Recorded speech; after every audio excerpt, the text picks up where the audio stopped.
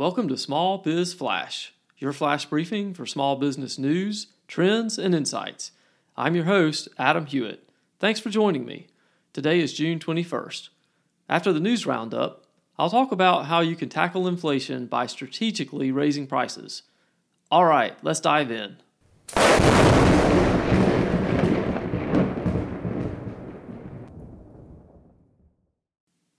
The vast majority of small business owners, 83%, are expecting a recession, according to the Small Business Recovery Report issued today by Kabbage, an online business banking platform. But overall, owners are optimistic about their chances of survival. 80% think they will make it past an economic downturn to better days. This data is at odds with the survey that I mentioned on the May 31st show by Alignable, a small business referral network, in which 51% of owners said they were worried that inflation could force them to shut their doors within the next 6 months. Back to the Kabbage survey, why were so many respondents confident they could survive a recession? The top reason given was the pandemic. Owners said COVID helped them become more resilient and prepared for economic uncertainty. Rent costs are going up. 52% of small businesses have experienced rent hikes in the last 6 months, according to a report out this month by Alignable. The Q2 rent report also found that rent delinquencies are on the rise for the first time in 2022. In May, 1/3 of small businesses could not pay rent in full and on time, up 5% from April and 7% from the beginning of the year. Ship.com is offering a free 14-day trial of its shipping platform optimized for small e-commerce business owners. The trial provides full access to all services, including the new Ship Live product, an automated live selling platform for Facebook designed for small retailers to increase revenues from their existing customer base. For more details, check out the link in the show notes.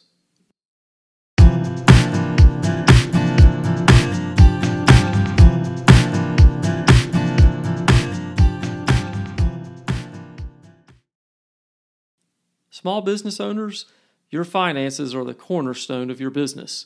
If they are mismanaged, you go bust. You need a bookkeeping partner who will keep your AP, AR, and financial statements on track. SBS Accounting and Advisors are pros at managing small business finances. For 15 years, they've been helping owners just like you make better decisions and grow their profits. Go to their website today to schedule a free 30-minute consultation. sbsaccountants.com. Use the promo code FLASH and get 20% off your setup fee. Again, that's sbsaccountants.com. sbsaccountants.com. Inflation is on everyone's mind and has been a recurring theme on this podcast. I talked on the April 14th and May 3rd shows about strategies owners and managers can use to mitigate inflationary pressures on their small businesses. Today, let's discuss how to attack inflation head-on by strategically increasing prices. Well, of course, you might say, raising the prices I charge my customers is the easiest solution to spiking input costs. But you also fear that upping prices is dangerous. Customers might look at competitors' products more favorably, or they may buy cheaper alternative goods, or they may simply decide to do without. Here's the thing. We're likely in a prolonged inflationary period. Leaving your prices unchanged and watching your profit margin steadily shrink is not the answer either. View our current environment as an opportunity to strengthen your position in the market. Companies acting boldly in tough economic times usually emerge better off when a recovery occurs than companies with the mindset of, let's just hunker down and try to survive. So how do you strategically raise prices as opposed to flat across-the-board increases? For one thing, lean into your core offering and redouble your efforts there. Make sure your customers understand the value you offer to them. To do so, you may need to sharpen your marketing and customer service efforts.